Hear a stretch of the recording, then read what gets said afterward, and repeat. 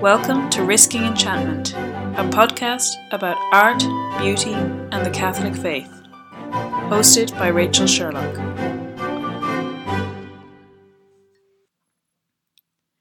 Hello and welcome to Risking Enchantment. For this week's episode, you've got me, Rachel Sherlock, and with me for this episode is Phoebe Watson. Hi guys! We are recording this on Palm Sunday. Which seems oddly appropriate. Yes, and it's going to go up on Good Friday, which is also appropriate, although deliberately so. We did pick this particular topic out because we wanted something that fit in with the theme of Good Friday, although we're not really touching on the topic of Good Friday. That's a pretty big one. But we are going to talk about violence, and specifically violence in films. Yay! Phoebe's favourite topic. Definitely. But the reason this came up is that we've noticed something very interesting, which is that there are a lot of different views on how Catholics and Christians should watch violence in movies and whether they should consume it and whether it's appropriate.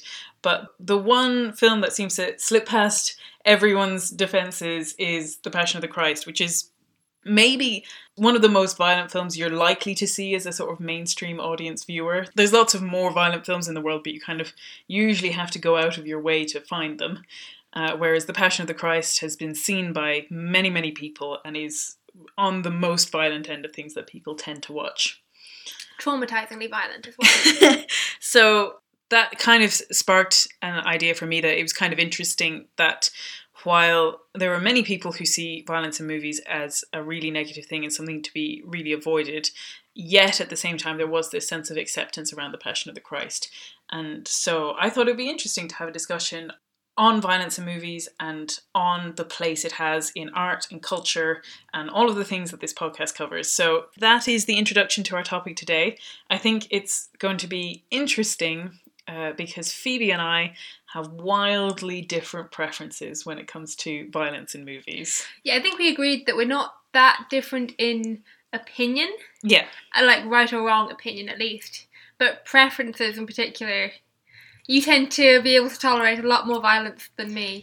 Yeah, a lot of the movies that I have deemed very impactful on my life and very inspiring and also just very entertaining have been movies with a lot of violence in them. I tend to be fairly willing to watch those kinds of movies and fairly happy to explore those kinds of stories, whereas Phoebe, less so. Yeah, to put this in context, we had a house rating back when we were in college of what kind of movies were suitable for any of us to watch. Yes. And which ones would work for whichever people. Yes, so Phoebe was in a house with my brother and her brother, and I moved in the following year, although I was a lot in that house. So the rating predated me, and so the first level of rating was H for Heather. Heather was also a housemate who is now married to Phoebe's brother. H for Heather, if we're working our way from the bottom up, H for Heather is the lowest possible rating that you could have. There are some universal or general rated films which do not qualify. She does not like tension.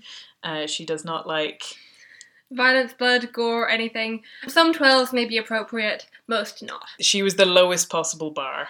Yeah, if she was watching anything that wasn't H-rated with us, she would have a book in front of her and her headphones in. Yeah. Yeah, there was no tolerating it. No. Then I was the next level. P rating. And it was generally a little bit of violence, a little bit of tension was okay, but limited. Fairly limited. Yes. And you would also have to rate it depending on who I was watching it with. So with you guys, I would watch something that was above my rating, but I could enjoy watching, provided I had a pillow to cover my face with every now and then. We were watching Mad Max Fury Road earlier this week in preparation for this podcast. Yep. And there was one time in particular where you're just like, eyes over here, Phoebe. Look at me, and then look back. Although I was amazed that it was only once. But that's a movie I enjoy a lot, and I was amazed that Phoebe was. That's the one thing I will say about you, Phoebe, is that you are actually willing to give things a go, even if they are outside of your comfort zone. Even if they traumatize me. And then the next level up. The next level up was RD. R&D, well, yeah, our friend Darina was living with us when I was there, so me and Darina were pretty much the same level. I can tolerate lots of violence. Our rating was more about interest. I probably am not as interested in just straight action movies. So the Rachel and Darina rating was more about kind of interest rather than levels of violence or levels of gore. And then the top rating was MM, which was Michael and Matthew, which was both of our brothers. And so they can pretty much tolerate anything. Though I interestingly find out that my brother has quite a low tolerance for more ghostly horror and like supernatural activity. Oh, really? Mm. It's funny how we all have our own little like areas that we feel comfortable and don't feel comfortable in. Yeah. So we definitely come from very different perspectives on this. I like a lot of historical movies and action movies, and mobster movies is a particular favourite of mine. Growing up, I used to have sleepovers with my best friend Cara, and whereas everyone else in our class was probably watching The Notebook or Titanic or something like that, we were watching The Godfather. And you will have check when I'm not in so that you can have a movie night with Cara, because yes. whatever you're watching will not be P-rated. Nope. So we have differences in our preferences, but I think in preparing for this podcast, we found that our actual opinions on the place of violence in film are not that different. But we're just going to kind of dive in, I think. Yeah. So the first thing that I want to say is I'm going to set up two different camps that exist in the world. Not everyone fits into these, but there are two kind of strong camps. There's a fairly secular view which says the things you consume don't impact you as a person. And they'll take this as the extreme all the way up to pornography, that just because you view something doesn't mean that it has any impact on your idea of a soul or your character or the way that you think, that you can completely put up a barrier between the things that you consume and the things that you are and believe. And then the other view, which I don't want to too negatively characterize, because I believe that there's a lot of people who are trying to make the best of the world that they're in, but there's a very cautious view, particularly from strict Christians. It's often quite a Protestant view, but it also comes into a lot of Catholic thinking nowadays as well, which is essentially very suspicious of any kind of media that the world creates, whether it be music, art, culture, and particularly film. I think you kind of meant that those are the two extreme views. Yes. Yeah, so it's not that everyone falls into them, but those are the two camps that, let's say, are opposing each other in this view. And most of us are in the middle trying to muddle our way through and use our judgment and prudence to figure it out. But there does exist a kind of very, very hesitant view about any kind of story that portrays negative things and even portrays them in slightly positive ways, or corrupt characters that are protagonists, or people who are violent that are also trying to do good. So those are the two opposing things, and as with all things, Catholicism doesn't fit into either of those at all. It's not... Catholicism always holds two things in tension. Yeah, and I think that's what makes exploring art and culture from a Catholic point of view so interesting, is that it's a continual process of reconciling two very opposing natures that seem to fit together. So I think what maybe the best thing is that maybe I'll try and make a case for violence in movies, and maybe Phoebe will try and make a case against violence in movies. The reality is that both exist and both have their place. And what it ultimately, not to sort of jump to the end of the discussion, but what the ultimate answer is that as a Catholic, it is up to our own knowledge of ourselves and of the culture that we're interacting with to make a judgment on each specific piece. And so I don't think Catholicism would ever really advocate for a blanket ban on all movies made post-1950 or something like that. Yeah, I don't think I'm going to be arguing against violence in films full stop, but no. Certain expressions of it, maybe. Well, I think you're just going to be more on the side of advocating for a more cautious approach to the use of violence in films from both filmmakers and from what audiences should be willing to expect. Yeah. And that doesn't mean negating it entirely. It just means maybe a more reflective approach than me, which is good, because just because I can tolerate it doesn't mean that that's a good thing or that I don't need to reflect on that either. So the first thing that I was going to bring up is just a quote from the Gospels, and it's Matthew 15:10, where Jesus states, "It is not what enters into the mouth that defiles the man, but what proceeds out of the mouth that defiles the man." And obviously here he's talking about ritualizations around eating and food and diet. But I think it also applies to the way that we consume the world around us in the sense of consuming literature and art and culture. I would argue that with a different quote from Scripture, which says, whatever is true, whatever is good, whatever is beautiful, think about such things. Yes. The first point that I would make is that in consuming different types of media and different types of art and culture, we all have our own weaknesses and our own tendencies that we bring to them. And so rather than saying a blanket statement across everyone, expecting everyone to feel the same way or have the same failings, that it's really about looking to yourself and looking to the things that trouble you and the things that play on your mind and that might lead you to an occasion of sin. Because this is the thing that comes up in a lot of the writings from popes and different theologians, is that we can advocate for darker stories and we can advocate for things that deal with troubling topics, but that anything that leads you to an occasion of sin is something that you should run from.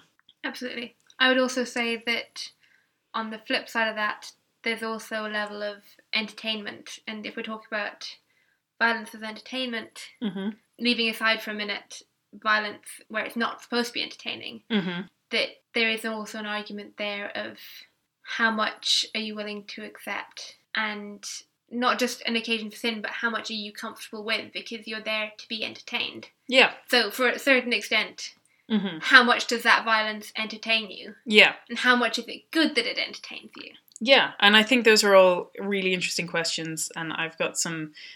honestly, this was a wonderful occasion for me. I kind of did an excess of research for this because as soon as I started looking into it, the more that came up. I hadn't really realised how much the church had openly spoken about this. I'm looking forward to hearing this. Yeah, I've got an actual 10 pages of notes here. I will try not to go through everything in it because that might take us a while. But the Matthew quote that I just mentioned was pulled out in a particular article which was on, I think it's called Christians and Movies, Recognizing the Danger Within and Without. And a really interesting point that he makes, he has a quote here which it says, "If something echoes the whine in your heart, it's a good bet that the problem is with you. We give media too much credit for having power over us and let ourselves off the hook in the process. It's much easier to blame media for our strayings and discontentments than to recognize they come from within." And the context he places this on, he said that he felt that he was drawn to an occasion of sin more frequently looking through a furniture magazine because it made him discontent with his life and discontent with the things in his life and yearn for more material goods. And so he was just making a point that we sometimes only see things like films as the only type of media, or music as the only type of media that pulls us away from God. But actually there's a whole range of things that can play on our own specific insecurities and our own specific yearnings and broken desires, that in some ways we should have a more holistic view of the way that we consume the world. Yeah, that's very interesting. I'm not sure how much I agree. I do agree to a certain extent that different types of media affecting people in different ways, absolutely. Yeah. But I do think that media also has an effect that we do have to be cautious of. Yeah. And while we shouldn't turn around and just blame the media, because we are the ones who are consuming that media, so we are still to blame for that action. Yeah. But that it does also have an effect on us. Yeah, absolutely. And that the reason we are compelled to watch movies and experience these things is because on a human level there's something about a narrative, or there's something about an emotional tie to these visual arts that draws us and has a deeper meaning for us. There's that epic call of the story. Yes, exactly. And there's a really great quote from, this is the National Catholic Register, and I'm going to be quoting him a lot. There's a great, really wonderful film reviewer called Stephen Greydanis who has a website called Decent Films, and he writes a lot of film reviews, and he has done a lot of thinking and working on this, particularly because he says that often when he says that he reviews films, there's Christians and Catholics who kind of reply with, well, why would you bother? Like, none of it's good. We should just stay away from all of it. And he's making a case for engaging in the culture and engaging in media in the modern age. But he has this great quote where he says, "In the wise words of a priest from the Oblates of the Virgin Mary, the Catholic Church teaches authoritatively, has always taught authoritatively, and will always teach authoritatively that the visual arts are a grey area." So what's nice about that is that it leaves this space for us to battle out these ideas, that there isn't like one right answer, that you're going to come up with the direct line of exactly how everyone should approach films, or me. But Rachel, I'm always right. And so he goes on to say, grey area doesn't mean that everything is equally worthy of suspicion, or that it makes no difference what we embrace or reject. It does mean that there's no getting around the need to exercise prudential judgment, and that embracing or rejecting anything should be a qualified and critical act. Yeah, absolutely. I thought that was really helpful to feel like there wasn't any one line saying you're on the wrong side of this line. That in some ways it's a great act of trust on the church's part. And it says authoritatively that like people have this idea that the church really bears down on people and how they live their lives. But particularly in this aspect, it really is down to your own judgment. And you'll get it wrong some of the time. And you'll get it right other parts of the time. But that it is up to you to do this. Yeah, I was just thinking about that prudential judgment, and it occurred to me that, like, back to our ratings, another part of how we always had to rate them was what type of comedy was involved. Yeah. And when we're talking about occasions within and parts that we particularly disagree with, I would almost say that there are some types of comedy that I far more strongly disagree with than types of violence. You're actually right. I find it much harder to find comedy films that I can get behind wholeheartedly these days. And I was saying to Phoebe earlier that for me, while I don't find violence that unsettling to watch, that actually I often feel like a lot of the sex scenes or like the romance elements of stories can be done in very exploitative ways that don't really add anything to the story. And I'm sure there's plenty of people who could argue that, well, actually that fight scene didn't add anything to the story, and they could probably legitimately do so. But to me, a lot of those scenes are the ones where I feel like the story doesn't need this. You could have just had them kiss and cut away. I, as a viewer, don't want to have to see this. So in that way, I can kind of get into your viewpoint when I turn the camera towards violence and say, okay, well then that's your point of view with that. I'm sure you feel similarly about sex scenes as well. Yeah. No, it's really interesting. I was thinking about the violence in movies versus sex scenes in movies from the point of view of like how they've escalated over the years. Mm-hmm. And in terms of like what society 50 years ago would accept on screen as opposed to what they'll accept now. Yeah. And I think it's very telling that it's the sex scenes that have become far more graphic. Whereas the violence has escalated, but not necessarily to the same extent. I think that's pretty true. Partly because probably film was coming out at the time of the wars, and they had a lot of cinematic footage even of World War I. So that was one of the things that they were actually showing on screen. Yeah. Whereas there was still a prudishness, we'll put that in inverted commas, I'm not sure, from a Catholic point of view. An intelligent prudishness. Yeah, that limited the amount of sex that you saw on screen. Yeah. I also think that there's something interesting which says that maybe that violence has a more important place in stories than sex. And I read an article which was from Psych Central on why do people like violent movies. And like I said, I'm going to be quoting a lot of these things simply because I didn't want this podcast to be, I feel this, just to make it all inward reflecting.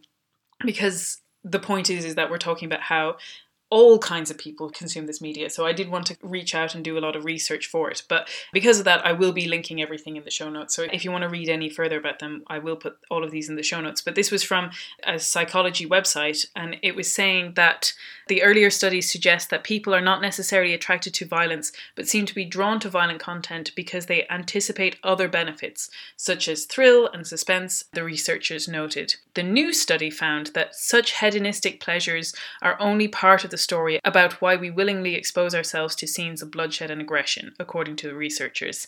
Some types of violent portrayal seem to attract audiences because they promise to satisfy truth-seeking motivations by offering meaningful insights into some aspect of the human condition. Perhaps depictions of violence that are perceived as meaningful, moving, and thought-provoking can foster empathy with victims, admiration for acts of courage, and moral beauty in the face of violence or self-reflection with regard to violent impulses. Essentially what the article is saying is that people don't necessarily enjoy the violence for the violence, but that they enjoy what that violence provides. Yes, which is a truth about the human condition and a sense that this is life at its most ultimate priority. Like when you're face to face with death, when you're on the edge, like you're not in your mundane life, that this is the extreme of a human condition, and it's at the extreme that you get the perspective of ultimate priority. Yeah, that makes a lot of sense. Yeah, which I think in some ways brings up the aspect of violent films that I think people are most comfortable with, which is didactic moral teaching films. Something like Schindler's List or a war movie like Saving Private Ryan or something like that. It shows violence in a very profound way and uses violence to show something about human nature, whether it's the depravity that you can go to or the acts of courage that you can rise to and all of those things. And to a certain degree, I feel like most people can kind of agree that those are usually appropriate films to include violence. Yeah, and you've got like the good guys versus the bad guys. Yeah. And essentially it's probably one of the only ways left of moral teaching in our movie society. Yeah.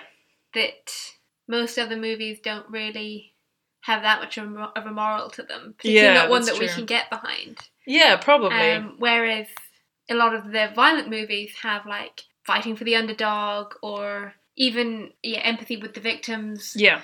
Like self-sacrifice, all of those kind of things that we can aspire to. Yeah, I think we're going to talk about this a little bit later, but just to bring it in a little bit now, which is that we're going to talk about the violent and the non-violent hero and who you should really be rooting for in a movie. Is it someone who is like the avenging angel and kills lots of bad guys and wins the day? Or is it someone like in The Passion of the Christ where you see the Christ figure triumphing over violence through non-violence? And while as a Catholic, obviously no, because Christ is the ultimate example. Of course that is the ultimate example of courage and the ultimate example of how to encounter violence. However, I think if you think about the long history of the human race, in some ways doing the courageous thing, like standing up in the middle of a battle, is profoundly against our nature because it's not about self-preservation. It's about preserving someone else. And so it is fitting that as Catholics, we admire the people who stepped out of themselves in order to defend other people as well. Yeah, absolutely. But that doesn't cover everything, because like I said, one of my favourite movies is The Godfather. You know, you can say they're working on behalf of their family, but you couldn't really argue that they're the good guys or that what they're doing is particularly courageous. And so I think what would be really interesting is to look at some of the things that the different popes have said. And they have actually said a lot, which I was kind of surprised to find. So there was one quote that I'm going to pull out from Pope John Paul II in his letter to artists. So he says about the disturbing and immoral themes and subjects in art. He says, even when they explore the darkest depths of the soul or the most unsettling aspects of evil, artists give voice in a way to the universal desire for redemption. And then the article that I took this from, which was from the Stephen Greydanis Decent Films website, he goes on to say, true art, humane art, can be profoundly difficult and unpleasant and still represent a human response to the fallenness of the world and of mankind and to the necessity of redemption. Yeah, that's really interesting. Even when they explore the darkest depth of the soul, the artist gives voice in a way to the universal desire for redemption.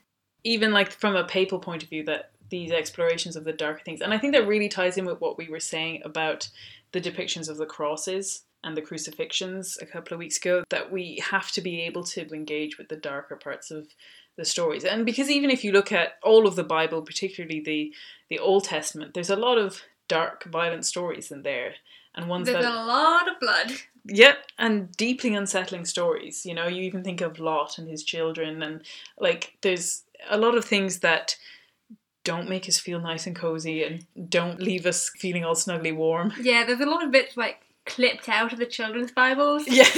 Even then you still got like your portrayal of Noah's Ark where people are drowning on the rocks. Yeah, I have a children's Bible which I adore. I think it's great, but it had some really graphic illustrations of it, and the worst one, as Phoebe said, the worst one to me was this painting of the rain coming down outside Noah's Ark and all of the people trying to clamber in who were left on the outside, and you can see their faces in anguish. And like, as you can imagine, as a child, that was pretty distressing. Yeah, but also that it is still right for us to portray that and think about that. And yes, in some ways, particularly in the Old Testament, to be challenged by God permitting that. Yeah. Or even God in a certain way enacting that. Yeah, and that it can be part of the story of redemption. Yeah. That these broken, flawed human beings are still a part of the story of redemption, even after the ultimate example of nonviolence from Christ.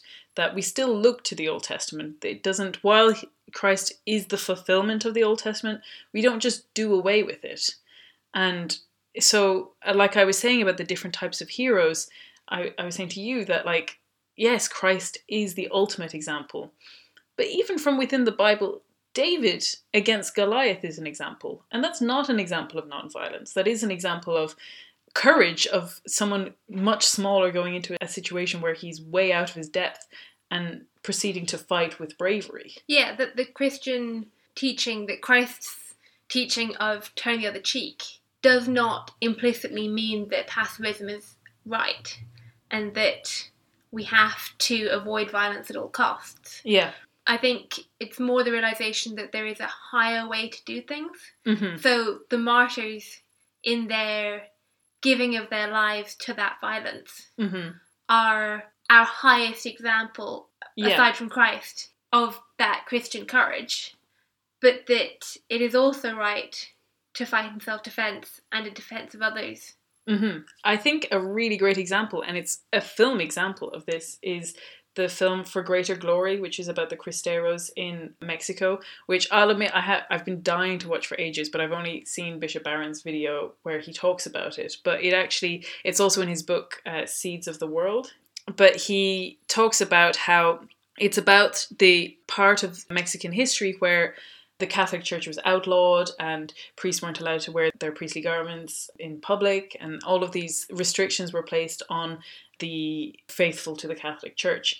And the movie generally follows a group of people who actively rebelled and formed a small army called the Cristeros, who were fighting the government in order to oppose this incredible injustice against their faith.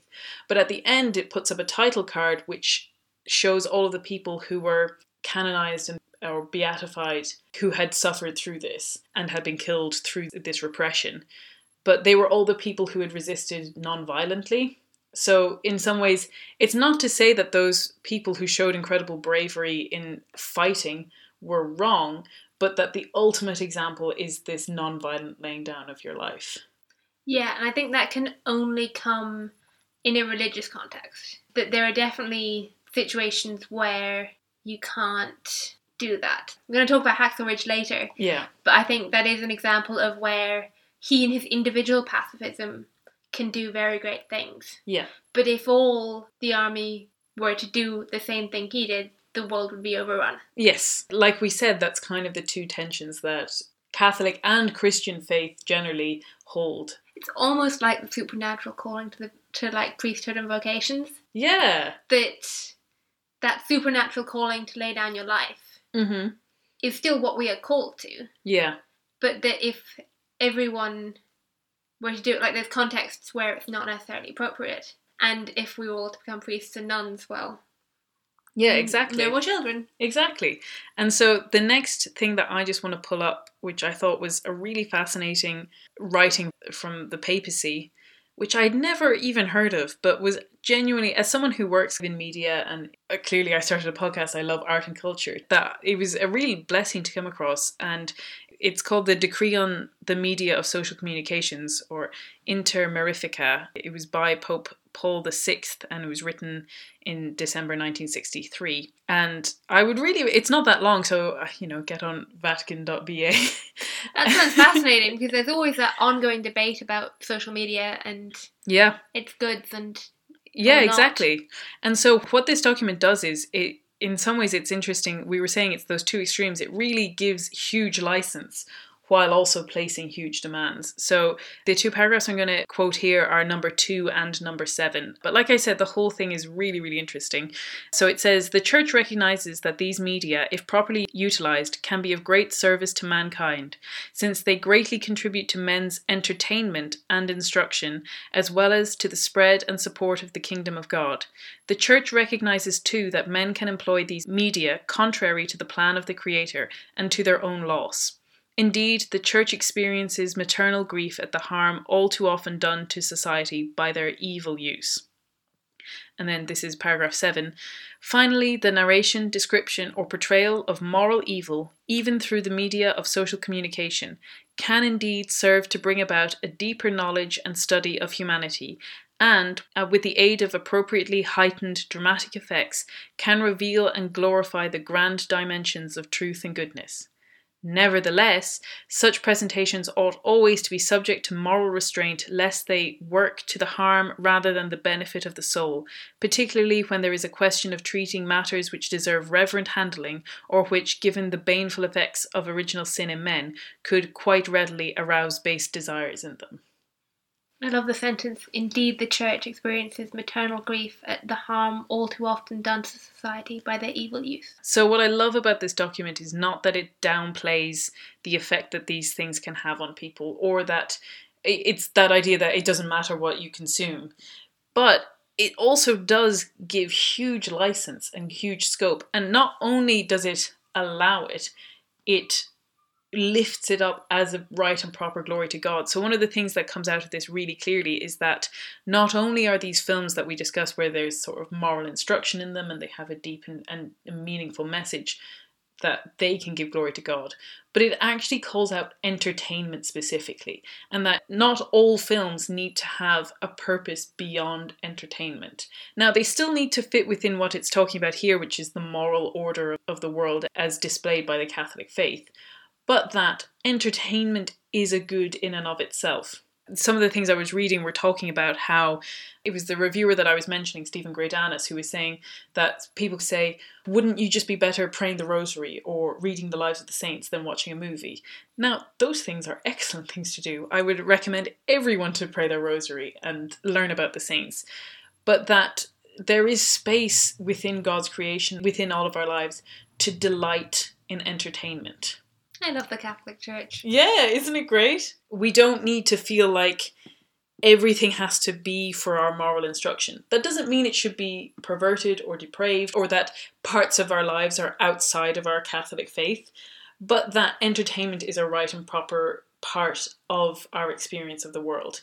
And so what you were bringing up is how much violence can we rightfully say is entertaining? Yeah, because I guess we're talking about the moral restraint and yes, the effects of that violence. Mm-hmm. I guess first it's the question to discuss whether or not portrayal of violence in film has an effect on us. Yes. And whether it makes people in general more violent. Because I think we've discussed this previously, not on the podcast, but we've discussed this particularly in terms of video games. Yeah. And whether, like, playing a video game and shooting people in that video game makes you more likely to go out and shoot someone in real life. Yeah. And I've always been more hesitant to come down, particularly because neither Phoebe nor I play video games in any real capacity. And I mean, we probably dabbled in them as a teenager. Yeah. And I have friends who really care about them and really advocate for the things that they are good for. And so I don't ever like to just dismiss things, and I don't like to be part of that group that says, oh, these must be evil because I don't understand them and they're not for me. And I would say the same thing about horror movies, which is that there's a part of me that feels that particularly the gory ones, like this kind of slasher films, to me, obviously, they instinctually feel like they are outside of what Catholics should consider entertainment. But I'm still hesitant because I feel like they're not for me. And so I would rather hear someone who can articulate why they like them and why they think that they have a good in them, rather than just saying, well, they're not for me and I feel like they're bad, so they must be bad. Yeah, whereas I think the video games and then the violence in movies can call us to that higher instinctual, like, cause of fighting for the good. Yeah. Or just also sheer entertainment, which is a good, which we are talking of as a good. Yeah, so the first thing that I would really say about any kind of discussion on this topic is that the first qualifier I would put on any kind of media is the age of the audience. And actually the decree that I was just reading, Inter Mirifica, really speaks about how people who are creating these kinds of media should be aware that a large part of their audience will be young people, and how young people need to have special considerations when you're presenting media to them. And so when I was researching this, I called up my mum, because my mum was very active in my life, always, but particularly in this area, in what she did allow and what she didn't allow us to watch. But the thing that I really remember were things that we were not allowed to watch at a certain age, we were allowed to watch later. And so the first qualifier I would put is that there's tendencies within all of us and tendencies towards sin, but there's also just qualifiers like your age and what you've experienced as a person and all of those kind of elements to it. And so I would say that there is a huge amount of things that as adults you can watch and not have it penetrate your soul in the same way. Whereas if you're watching them younger, you're more receptive and more easily molded by these things.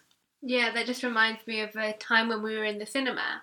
I think we were watching Italian Job, the new one. Yeah. Which is mainly like a car chase, and my mom ended up taking my younger sister out. Mm-hmm.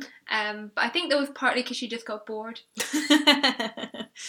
I think my mom probably wasn't enjoying it that much either. But also that kind of, actually no, maybe this isn't appropriate. Yeah, and the thing I really appreciated with my mum is that she doesn't, for her, watching a movie or something is not her way of relaxing or her way of enjoying herself. And so she wouldn't necessarily have been inclined to spend a lot of time watching TV or watching movies. But she did take the time to assess the things that she was and wasn't letting us watch. It wasn't arbitrary and it wasn't based on hearsay, that she did take the time to say, well, I don't like this because it presents it. And when I was talking to her this week, she said, particularly when we were younger, the thing that she was maybe most against was depictions of violence that were very realistic and close to home. And anything that was in any way heightened or overly dramatic, like superhero movies or anything fantastical, that to her, those were all fine in terms of how disturbing or not disturbing they were to young people, whereas something that shows domestic abuse might be much more disturbing, much more frightening, even if it's violence to a much lesser degree. Yeah, that's a really powerful point.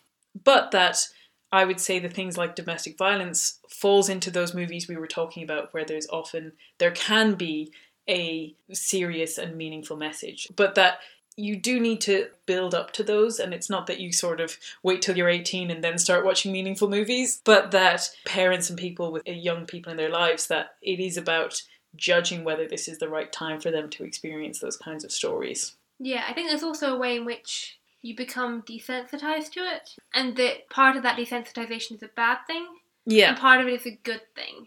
Like we were talking about how I used to watch more violent movies as a teenager, like maybe 15 to 18, than I would watch now. Like, I've really surprised you by turning around and went, oh yeah, I watched that. Yeah, she catches me off guard sometimes. But all of those I would have watched with my dad. Because that was when he was watching TV and it was like evening chill time. Whereas then I remember doing a like 30-day fast from pretty much all movies or reading, or like not complete fasting, but being very, very cautious about what you were taking in. Yeah. And that was far more to do with our desensitization to sexual representation than to violence. But for both of them, and after that, just going back to it and looking at what I was watching with a new eye, I was like, no. So by the time you knew me in college, my rating had gone way down. Way down. Yeah, I think that kind of desensitization is... It is a real thing. It does really impact people. And I read a really interesting article, and possibly the most interesting thing about it was that it did not come from a religious point of view at all. It was in the LA Review of Books, and it was by Alessandro Camon. I'd really recommend reading it. Again, it was just a thoughtful and insightful piece on someone who admitted when they were younger that they really relished in all of these violent movies, and still do to a certain extent, but that they had taken the time to reflect on these aspects of it. So what they were saying is, and Phoebe mentioned that she wanted to bring in a more historical lens on how long have we been watching violent movies and their context in historical entertainment. But he says, since those days, games and movies have become more graphic. It's been called the pornography of violence. But I think the expression might be misleading. With few exceptions, pornography's requirement is the lack of simulation. The sex might be contrived and emotionally fake, but it is physically real, and that's why people watch it. Movie violence works the other way round. People rely on the knowledge that it's not real in order to grant themselves permission to enjoy it. Some would probably watch it anyway. Executions remain public spectacles in parts of the world, and snuff videos from ISIS or the drug cartels have a global audience on the internet. Still, the crucial fact is that we know the difference. And then he goes on to say, of course, not all movie violence is culturally valuable. The majority of it is just junk food for the mind, but there could hardly be great movie violence without the junky kind, because greatness is relative. The difference is for us to learn and decide, unless we prefer government bureaucrats to draw the lines between Travis Bickle, Rambo, Robocop, Scarface, Leatherface, Freddy Krueger, Death Wish, and A Clockwork Orange. This does not mean that there is no problem with movie violence. I think there is. And there's a break there, and he goes on to say, we are not being asked to think about the violence. In fact, we are being asked not to think about it. To the extent that we are invited to feel anything, it is through the identification with those who dispense righteous violence against villains, aliens, and monsters. An identification which is literal and complete in the case of first-person shooter games, where we stare at the world over the barrel of a gun. On a basic level, commodification is the opposite of empathy. It is not that the individual is immediately affected, it is that our collective culture is being drained of compassion. The effect is incremental, generational, with built-in ways of eluding awareness. But eventually we lose empathy, and empathy itself loses its cultural currency. The problem is not that some violent movies make us more violent, but that an entire generation makes us less empathetic. Yeah, that's really interesting. You made what I want to say sound very grand. But I was thinking of it in terms of the Colosseum. Yeah. Which is also a very iconic film piece, I guess. Yeah, you've got Gladiator, you've got all kinds of those films. But when I was there last year, I found it really interesting to hear the history of the games and what they were like way before the Colosseum was built. Yeah. And how they developed over time. Because, we think of the Colosseum as something kind of grand in a certain sense. But the guy who gave us the tour was telling us that the game started as a political move of the senators trying to gain popularity. Oh, come and watch this dog fight, this bull fight. That exposition of violence escalated. Oh, come and watch this gladiator fight. And then they would use that opportunity of gathering the people to go, oh, free drinks or free food, and buy their votes that way. But by the time the Colosseum was built, a couple of centuries later, the games weren't 1-on-1. They weren't even 2-on-2. They were, like 5-on-5. They were massive spectacles of battle. Yeah. They did battle reenactments. It wasn't like this great gladiator going out to fight. It was, they'd get all the gladiators, stand them out naked in the heat, so that everybody could prod and poke them for like 3-4 hours, and then they would make them fight. After you've seen the slaves fighting the lions, and even the slaves fighting the lions sounds far more glorious than it was, because the slaves never had a chance. Yeah, it was watching the slaves being eaten by the lions. Yeah, and they were armed, vaguely, so it wasn't the fact that they couldn't kill the lions, it was that there was an infinite amount of lions, and an infinite amount of slaves. If you killed 5 of the 10 lions, they sent up another 5. It was just an endless cycle of blood. Yeah. And then the same with the gladiators. They send up 10 spearmen, 10 lancemen, 10 swordsmen, make them fight each other. 5 fall, send up another 5. Yeah. Another 5 fall, send up another 5. That kind of gruesome bloodshed on a massive scale was what had evolved into the Colosseum. I think it's really interesting to see that kind of escalation of the violence and more dramatic violence over time. Also, because to say the Colosseum, we think, oh, well, that was a very long time ago. But actually, things like public executions and really drawn out and really masochistic public executions were the norm up until quite recently. Like, there is that fact that the first Star Wars movie was released in the same year that France stopped using the guillotine. Wow. And towards the end of that time, they had become less and less public, but they were still used. But up until kind of not that long beforehand, public executions had continued to be a thing. And there was, in the centuries before that, there was a huge cultural movement around this, that this was an enormous cultural spectacle. And if you've got a very strong stomach, I would recommend, there's a podcast called Dan Carlin's Hardcore History, and he does really in-depth deep dives into different parts of history. And it was episode 61. It's called Painfotainment. and it's about the entertainment of pain. And like I said, it's for people with really strong stomachs. I found it difficult to listen to, but it was genuinely fascinating to look at the history of executions and these aspects and how ubiquitous that they were, that so many people went to them. Like, there was just endless crowds. And I think in some ways, I don't think it's wrong to be anxious about how much violence there is in films, but I think we have a misperceived idea of the stomach for violence in the past. Like we were saying, there's a difference now where you're seeing something that's a fiction on the screen, but that until recently our ancestors would have seen real people dying in real time. Yeah, I suppose the really interesting thing I found about the Colosseum was it goes from one-on-one people dying. Yeah.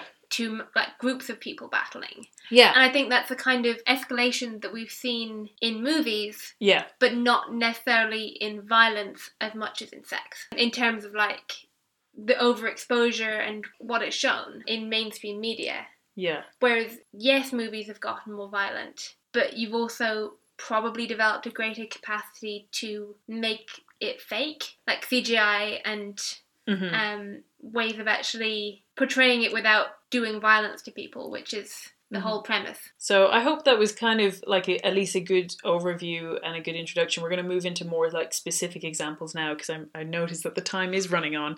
Time is always running on. The first thing that I want to touch on a little bit is I'm going to take a little bit of a detour and talk about my favourite Flannery O'Connor. Phoebe is rolling her eyes as we speak. But the reason I'm going to talk about her is she's a great example. Obviously, she's not working in film, but she is working in literature, and of a specifically Catholic perspective, and a Catholic artist who is writing stories that have a lot of grotesqueness and violence in them. Again, I could pick from 1,000 different quotes, but I will pull this one out first. With an almost defiant attitude, Flannery O'Connor expected to lose most of her readers. It was, in fact, her desire to assault the consciousness of the complacent and the worldly wise that induced her to place grotesque characters in violent circumstances. For her, the grotesque character was not an escape from realism, but rather an attempt to achieve a kind of spiritual superrealism, since both her experience and orthodoxy taught her that all humans are morally grotesque. Likewise, though violence is not an everyday occurrence, it enables a proper perspective, bringing the individual a sense of ultimate priority. And so what they're kind of driving at there is how she brings characters to a moment of accepting or rejecting grace that comes at the extremist experience of human like suffering or violence, that it's only when they're shaken out of this that they can experience it. And the hope is that in reading this, you would be able to access that openness to grace without being stared down at the barrel of a gun, essentially, you know? Should have been a good woman if there'd been someone there to shoot her every day of her life. Exactly. That is from one of her most famous short stories. If you know any Flannery O'Connor, you've probably read That's A Good Man Is Hard to Find. And that it really encapsulates it. So at the end, a grandmother is killed, and that she had a last moment, which was her reach for redemption, where she opened herself up to love and the possibility of seeing her own brokenness. But it only happens when she's threatened with death. And that if only she had been able to access that without every day of her life. But the idea that if someone was there to shoot her every day of her life, then she would have been good.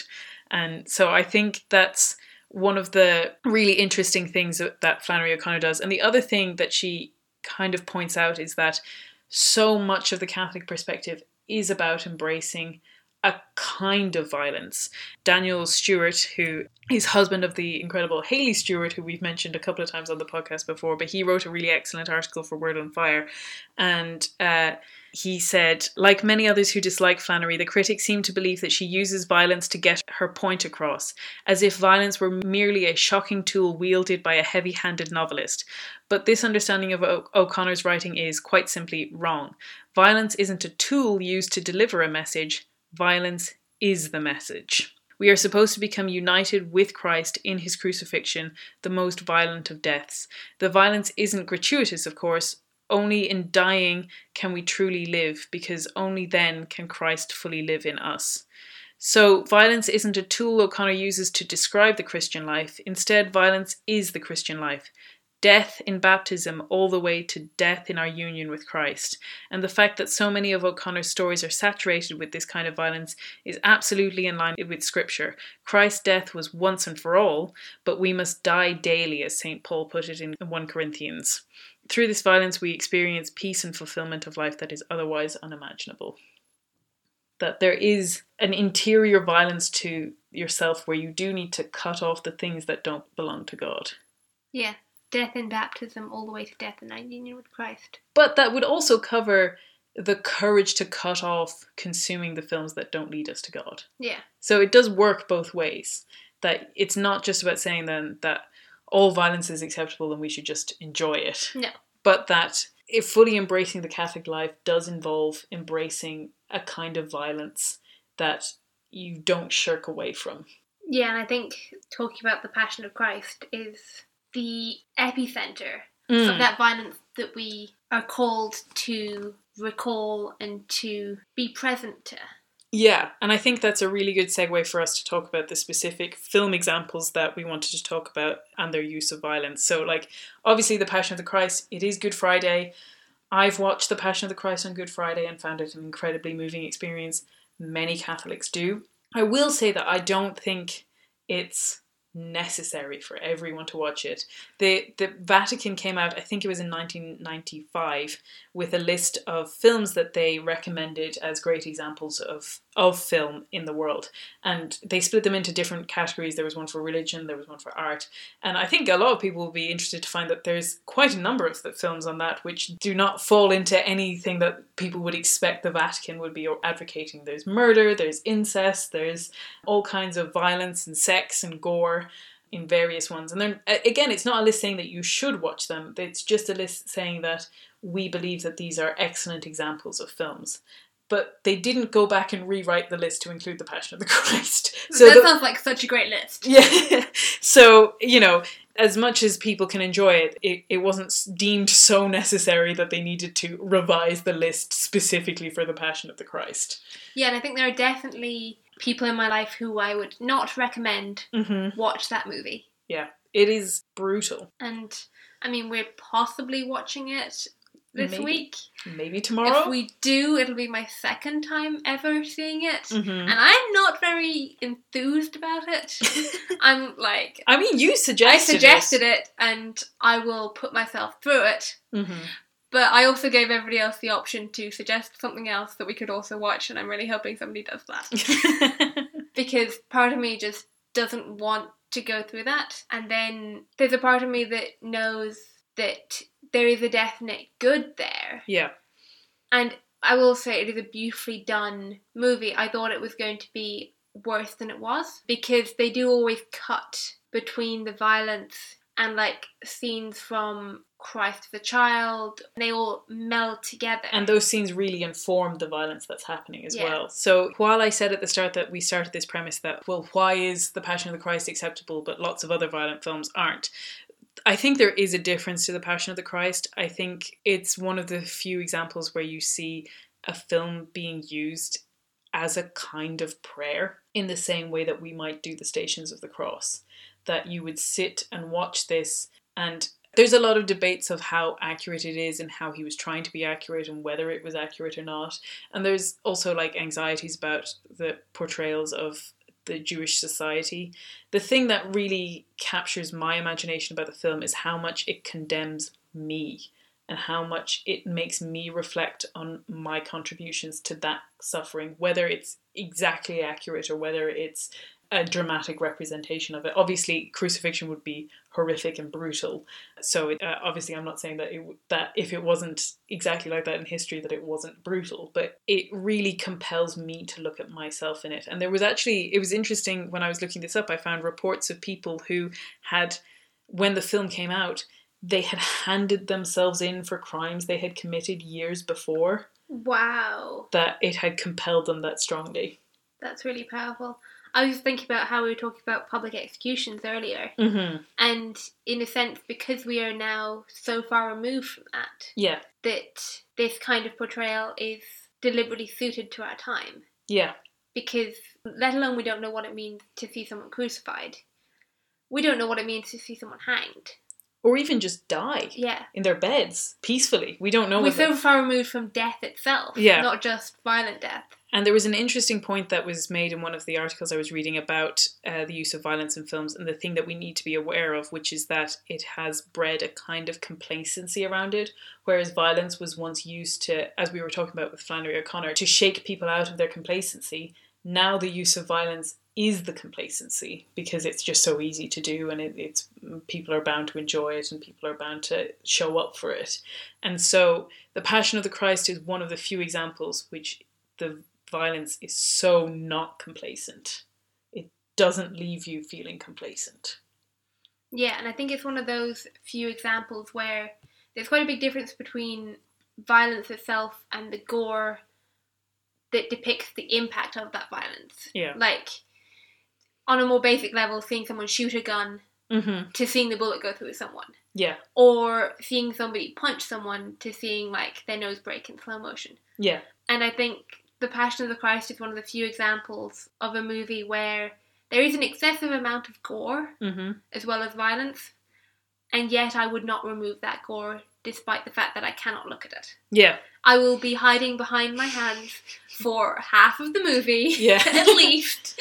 The last time I watched this, I knew the scourging was 25 minutes long, so I just left the room for the scourging because I could not, like, the rest of it was gruesome enough that I had to give myself that out. And when I came back in, they had the sofas, like, kind of almost side by side but slightly at an angle to see the screen. So I tucked myself between the two sofas so I could look at it kind of just above the level of the two, and then duck myself down behind them. My hands were no longer a good enough shield. Yeah, I can that one I can really understand. And what it reminds me of, I talked about this film in this things that I was enjoying in the episode with Matthias on bringing back Catholic weirdness, but it was a film I watched recently called You Were Never Really Here. It's a film I would love to explore more and hopefully at some point write an article about, because it was such an interesting movie. It was about a hitman who rescues young girls from sexual exploitation. And that sounds like a fairly standard setup for a sort of revenge action movie. You can imagine Liam Neeson in the protagonist role and killing lots of bad guys, and it's all very exciting, and we can really hate the bad guys because they're these horrible paedophile politicians. You can't get worse than that. But it was so not the movie that you expect. And it stars Joaquin Phoenix and it was directed by Lynn Ramsey. And it, at every point when you expected to get a really kick-ass fight scene, it pulled the camera back to the point where you almost couldn't see what was happening.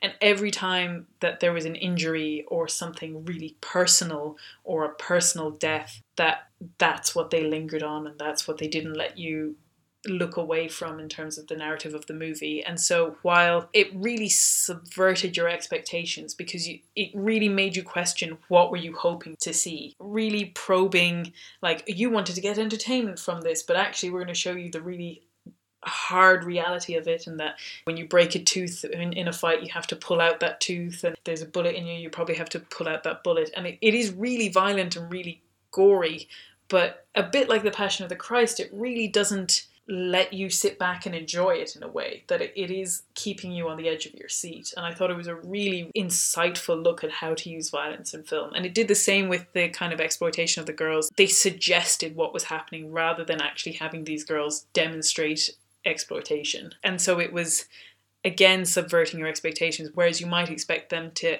almost be exploited in another way by having to portray this on screen. Instead, it just suggested it in a really powerful and disturbing way, but that got the message across without being explicit. I mean, it sounds like a fascinating movie, but not one that I will ever watch.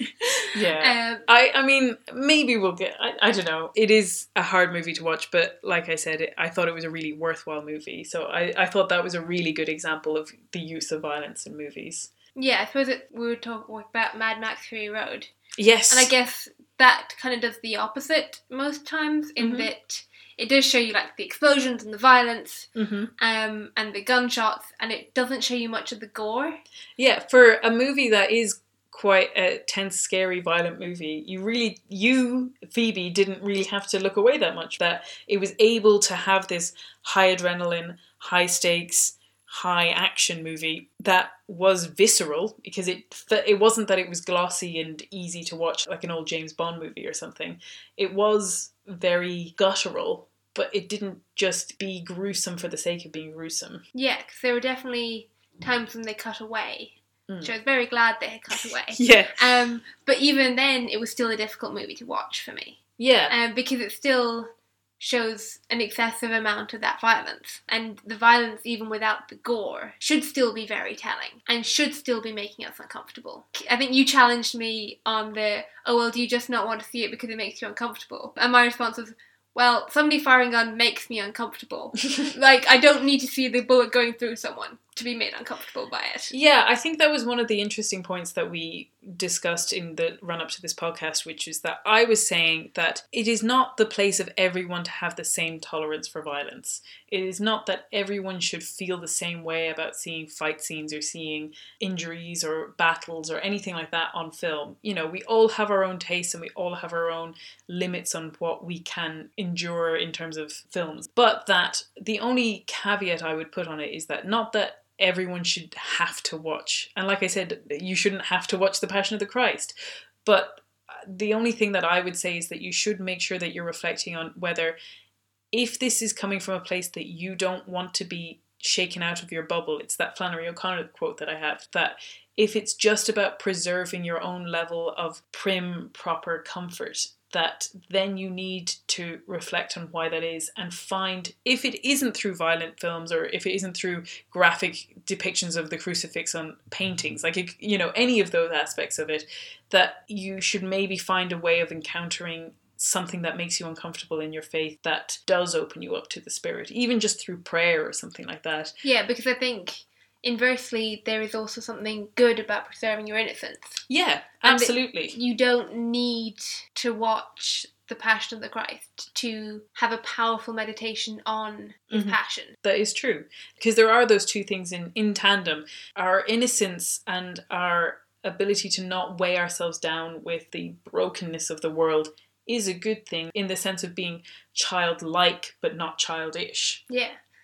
But that we can't just let ourselves off the hook. And the point I was making is that on some level, if you're happy for there to be fights and battles in movies, but you're not happy to encounter the reality of what violence is, that's kind of a bit like having your cake and eating it too, in some ways, just because that there is a level of discomfort that should come from the idea that these kind of moments only happen when you're in an extreme situation, and you don't get to preserve yourself when you're in an extreme situation like that. Yeah, I think the point I was making there is knowing what will haunt you and what will not. Yeah. And then, for me, what you said, like, whether you're happy to have the violence in the movies, or whether you can just tolerate that, which is a different thing. I think if I actively enjoyed sheer violent movies, so long as there wasn't gore in them, there would be a problem. Yeah. But I literally can go in there, I could just do with less violence in general.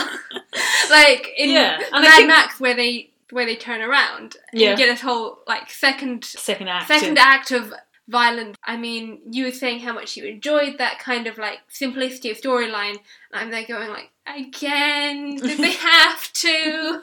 Again, yeah, I definitely think it is about looking to yourself and looking to your own brokenness and the things that you cherish about yourself as well, that you do cherish your ability to have a naivety and see the goodness and optimism of the world. And if these kind of violent movies really impinges on that, your innocence can be a gift from God as well. Like we said, it will always be a grey area. Yeah, and I mean, neither of us are perfect in our movie watching and what you were saying there is where you asked me to come up with an example that I didn't enjoy violence in movies. The one that sprung to mind to me was one that, again, I don't want to condemn, because I think it's a powerful movie that tells a very powerful moral, but it's a film called Requiem for a Dream, which is directed by Darren Aronofsky and is about how addiction completely devastates people's lives and the different kinds of addictions and how they're almost taken to their most extreme ends in these various characters. And this was one you had to watch for college, right? Yeah, so I essentially only watched it because I had to watch it for a class that I was taking on film musicality. And it's a very well-made movie. It's a movie that tells a very powerful message. But at the end, it presents, I think it's 5 different tableaus of the people now at the very ends of their addictions. And those tableaus are so bleak and so depressing, such an assault on the dignity of humanity, that it has really haunted me. And I felt similarly about the film Seven. There's a serial killer who kills people to represent the 7 different vices. And again, it's a sort of tableau where you're presented with this particular image of a particular vice and how it's been manipulated to cause a particular death. And I found both of those examples, partly because they set up such a visual moment, very haunting. But like I said, again, I'm not actually saying that I don't think that movie should exist, but in a way, because that wasn't something that I was really struggling with in my life, I almost didn't need that heavy a club to get that message across my head. And so it... Yeah, I think that's kind of the big issue. Like, I didn't need the club to be that heavy. A little stick would have done. Yeah, exactly. But, you know, for some people, maybe the club might turn their life around. So that's why I don't want to come down against it. But that was definitely an example where I felt afterwards like, oh, I probably could have done without seeing that. I think there's also definitely a level of knowing what will make you uncomfortable but still call you to appreciate great things in that movie. Yeah. Like even in Mad Max Fury Road, one of the things I really wanted to see was, you talk like the portrayal of women in that, and how that was really well done. Yeah. So there were parts to the movie that I was interested in. Aside from just the violence. Yeah, exactly. Whereas then there's also then knowing what will haunt you and being able to make that judgment call of, no, that will stick with me and haunt me. Mm-hmm. I will not put that in my brain. Yeah. And so we're really running a long time. So we're just going to quickly touch on 2 more films. I'll quickly touch on one because Phoebe hasn't seen it, and then we'll move on to our last film. So the one that I want to talk about was 3 Billboards Outside Ebbing, Missouri, which was my favourite film of 2017. I thought it was incredible. Really, really interesting, a very Flannery O'Connor film, so that's no surprise there. One of the contentious things about it was that there was a character in it who was portrayed as a racist and a violent cop, and he goes through a redemption arc, and there was quite a few critics saying, do we really need to sympathise with all of these horrible racist people that do really exist in the world, and this movie is forcing us to try and be on his side? And for me, I felt like that was kind of missing the point of the film, which is that redemption is possible for all kinds of people and can be grasped at in their own muddling, often messed up ways. And it goes back to what Pope John Paul II said about how these morally depraved characters are still teaching us something about the desire for redemption. I think that gives us an important compassion as well. Yeah, so there is a review of it in the Catholic Stand, which was called The Scandal of Forgiveness in 3 Billboards Outside Ebbing, Missouri, where they said, take one critic who says that he will admit concern in this current environment about how much sympathy we should have for a guy like Dixon. Still, McDonough makes movies for folks who can deal with nuance, and I won't hold complexity against a movie just because of the absurd period in which we live. Indeed, this critic, I think, does not quite see or want to embrace the point that forgiveness is shocking, hard, and cries out against our every instinct to seek blood. 'Twas ever thus. So that was an example, for me anyway, of a film that was challenging our ideas of how a good person can have a violent past or can have done these terrible things, and then we were saying still seek for redemption. And sounds great. That kind of leads us into our final film, which was Hacksaw Ridge, which we've mentioned briefly and ties in because obviously it was directed by Mel Gibson, obviously did The Passion of the Christ as well. And it was... I think if we're talking about any movie where I've put myself way out of my comfort zone and been very glad I did, despite the fact that it haunted me for ages, you can talk about this one. Yeah, it's a war movie. And it's a very violently graphic war movie, but it's about a real story of a man called Desmond Doss, who was a pacifist and a Seventh-day Adventist, which his faith forbade him from carrying out any violence against anyone. Well, I think in particular, his own his own personal belief Yeah. forbade it, particularly from childhood experience. Yes. That he literally would not touch a gun. Yeah, but like we were saying, it wasn't that he thought all of the war was wrong, it was just that he personally couldn't hold a weapon, and so he still wanted to contribute. Yeah, And, this is set in America. yeah. So it's not conscription, it's voluntary. yeah, voluntary signing up for this. And he signed up to be a medic and was sent out to fight the Japanese and ended up on this incredibly horrific battlefield, which was at the top of a cliff called Hacksaw Ridge, which is where the name comes from.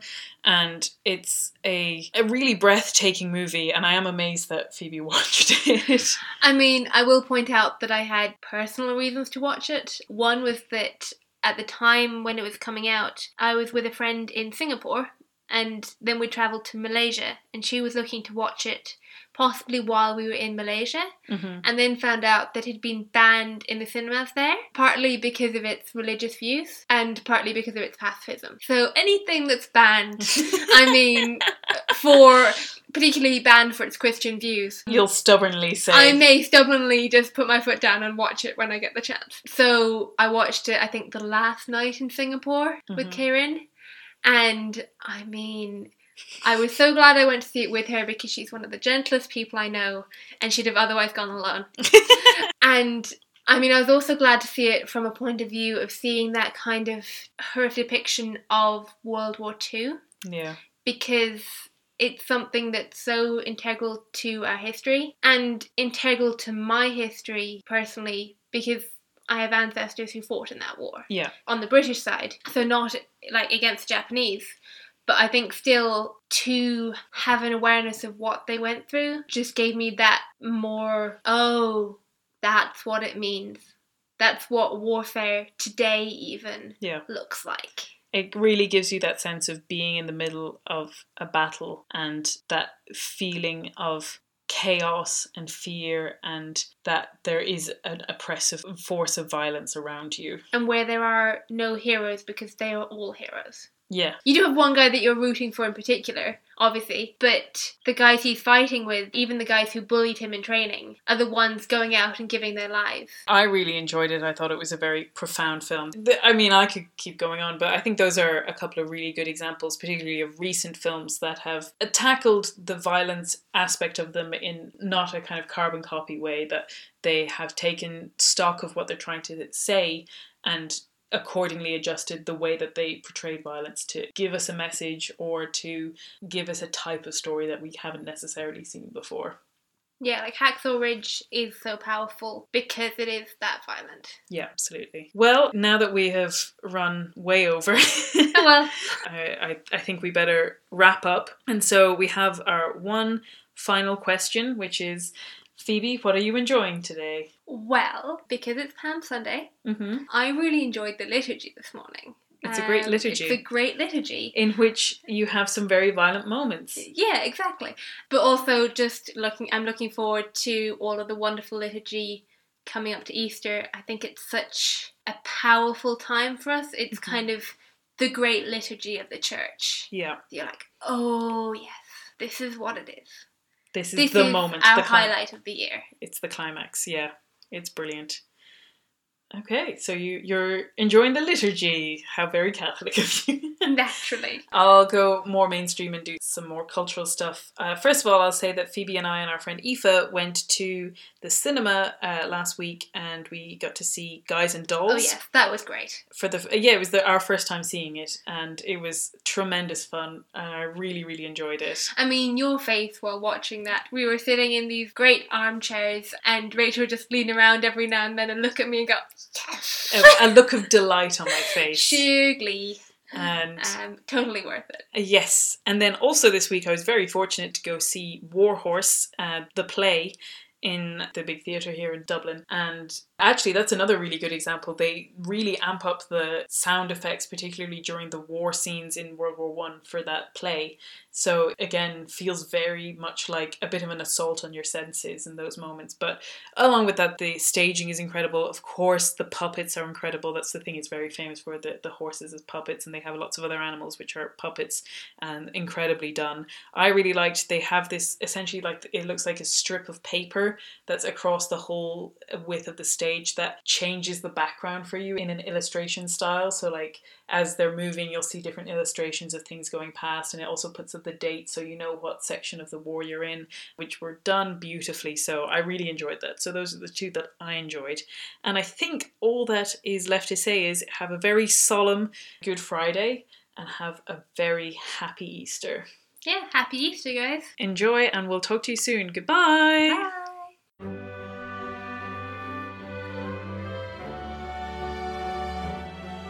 This has been Risking Enchantment. Music by Kevin MacLeod. You can follow me on Instagram and Twitter with the handle @SeekingWatson. And you can find out more about me and the podcast at rachelsherlock.com. Thank you and God bless.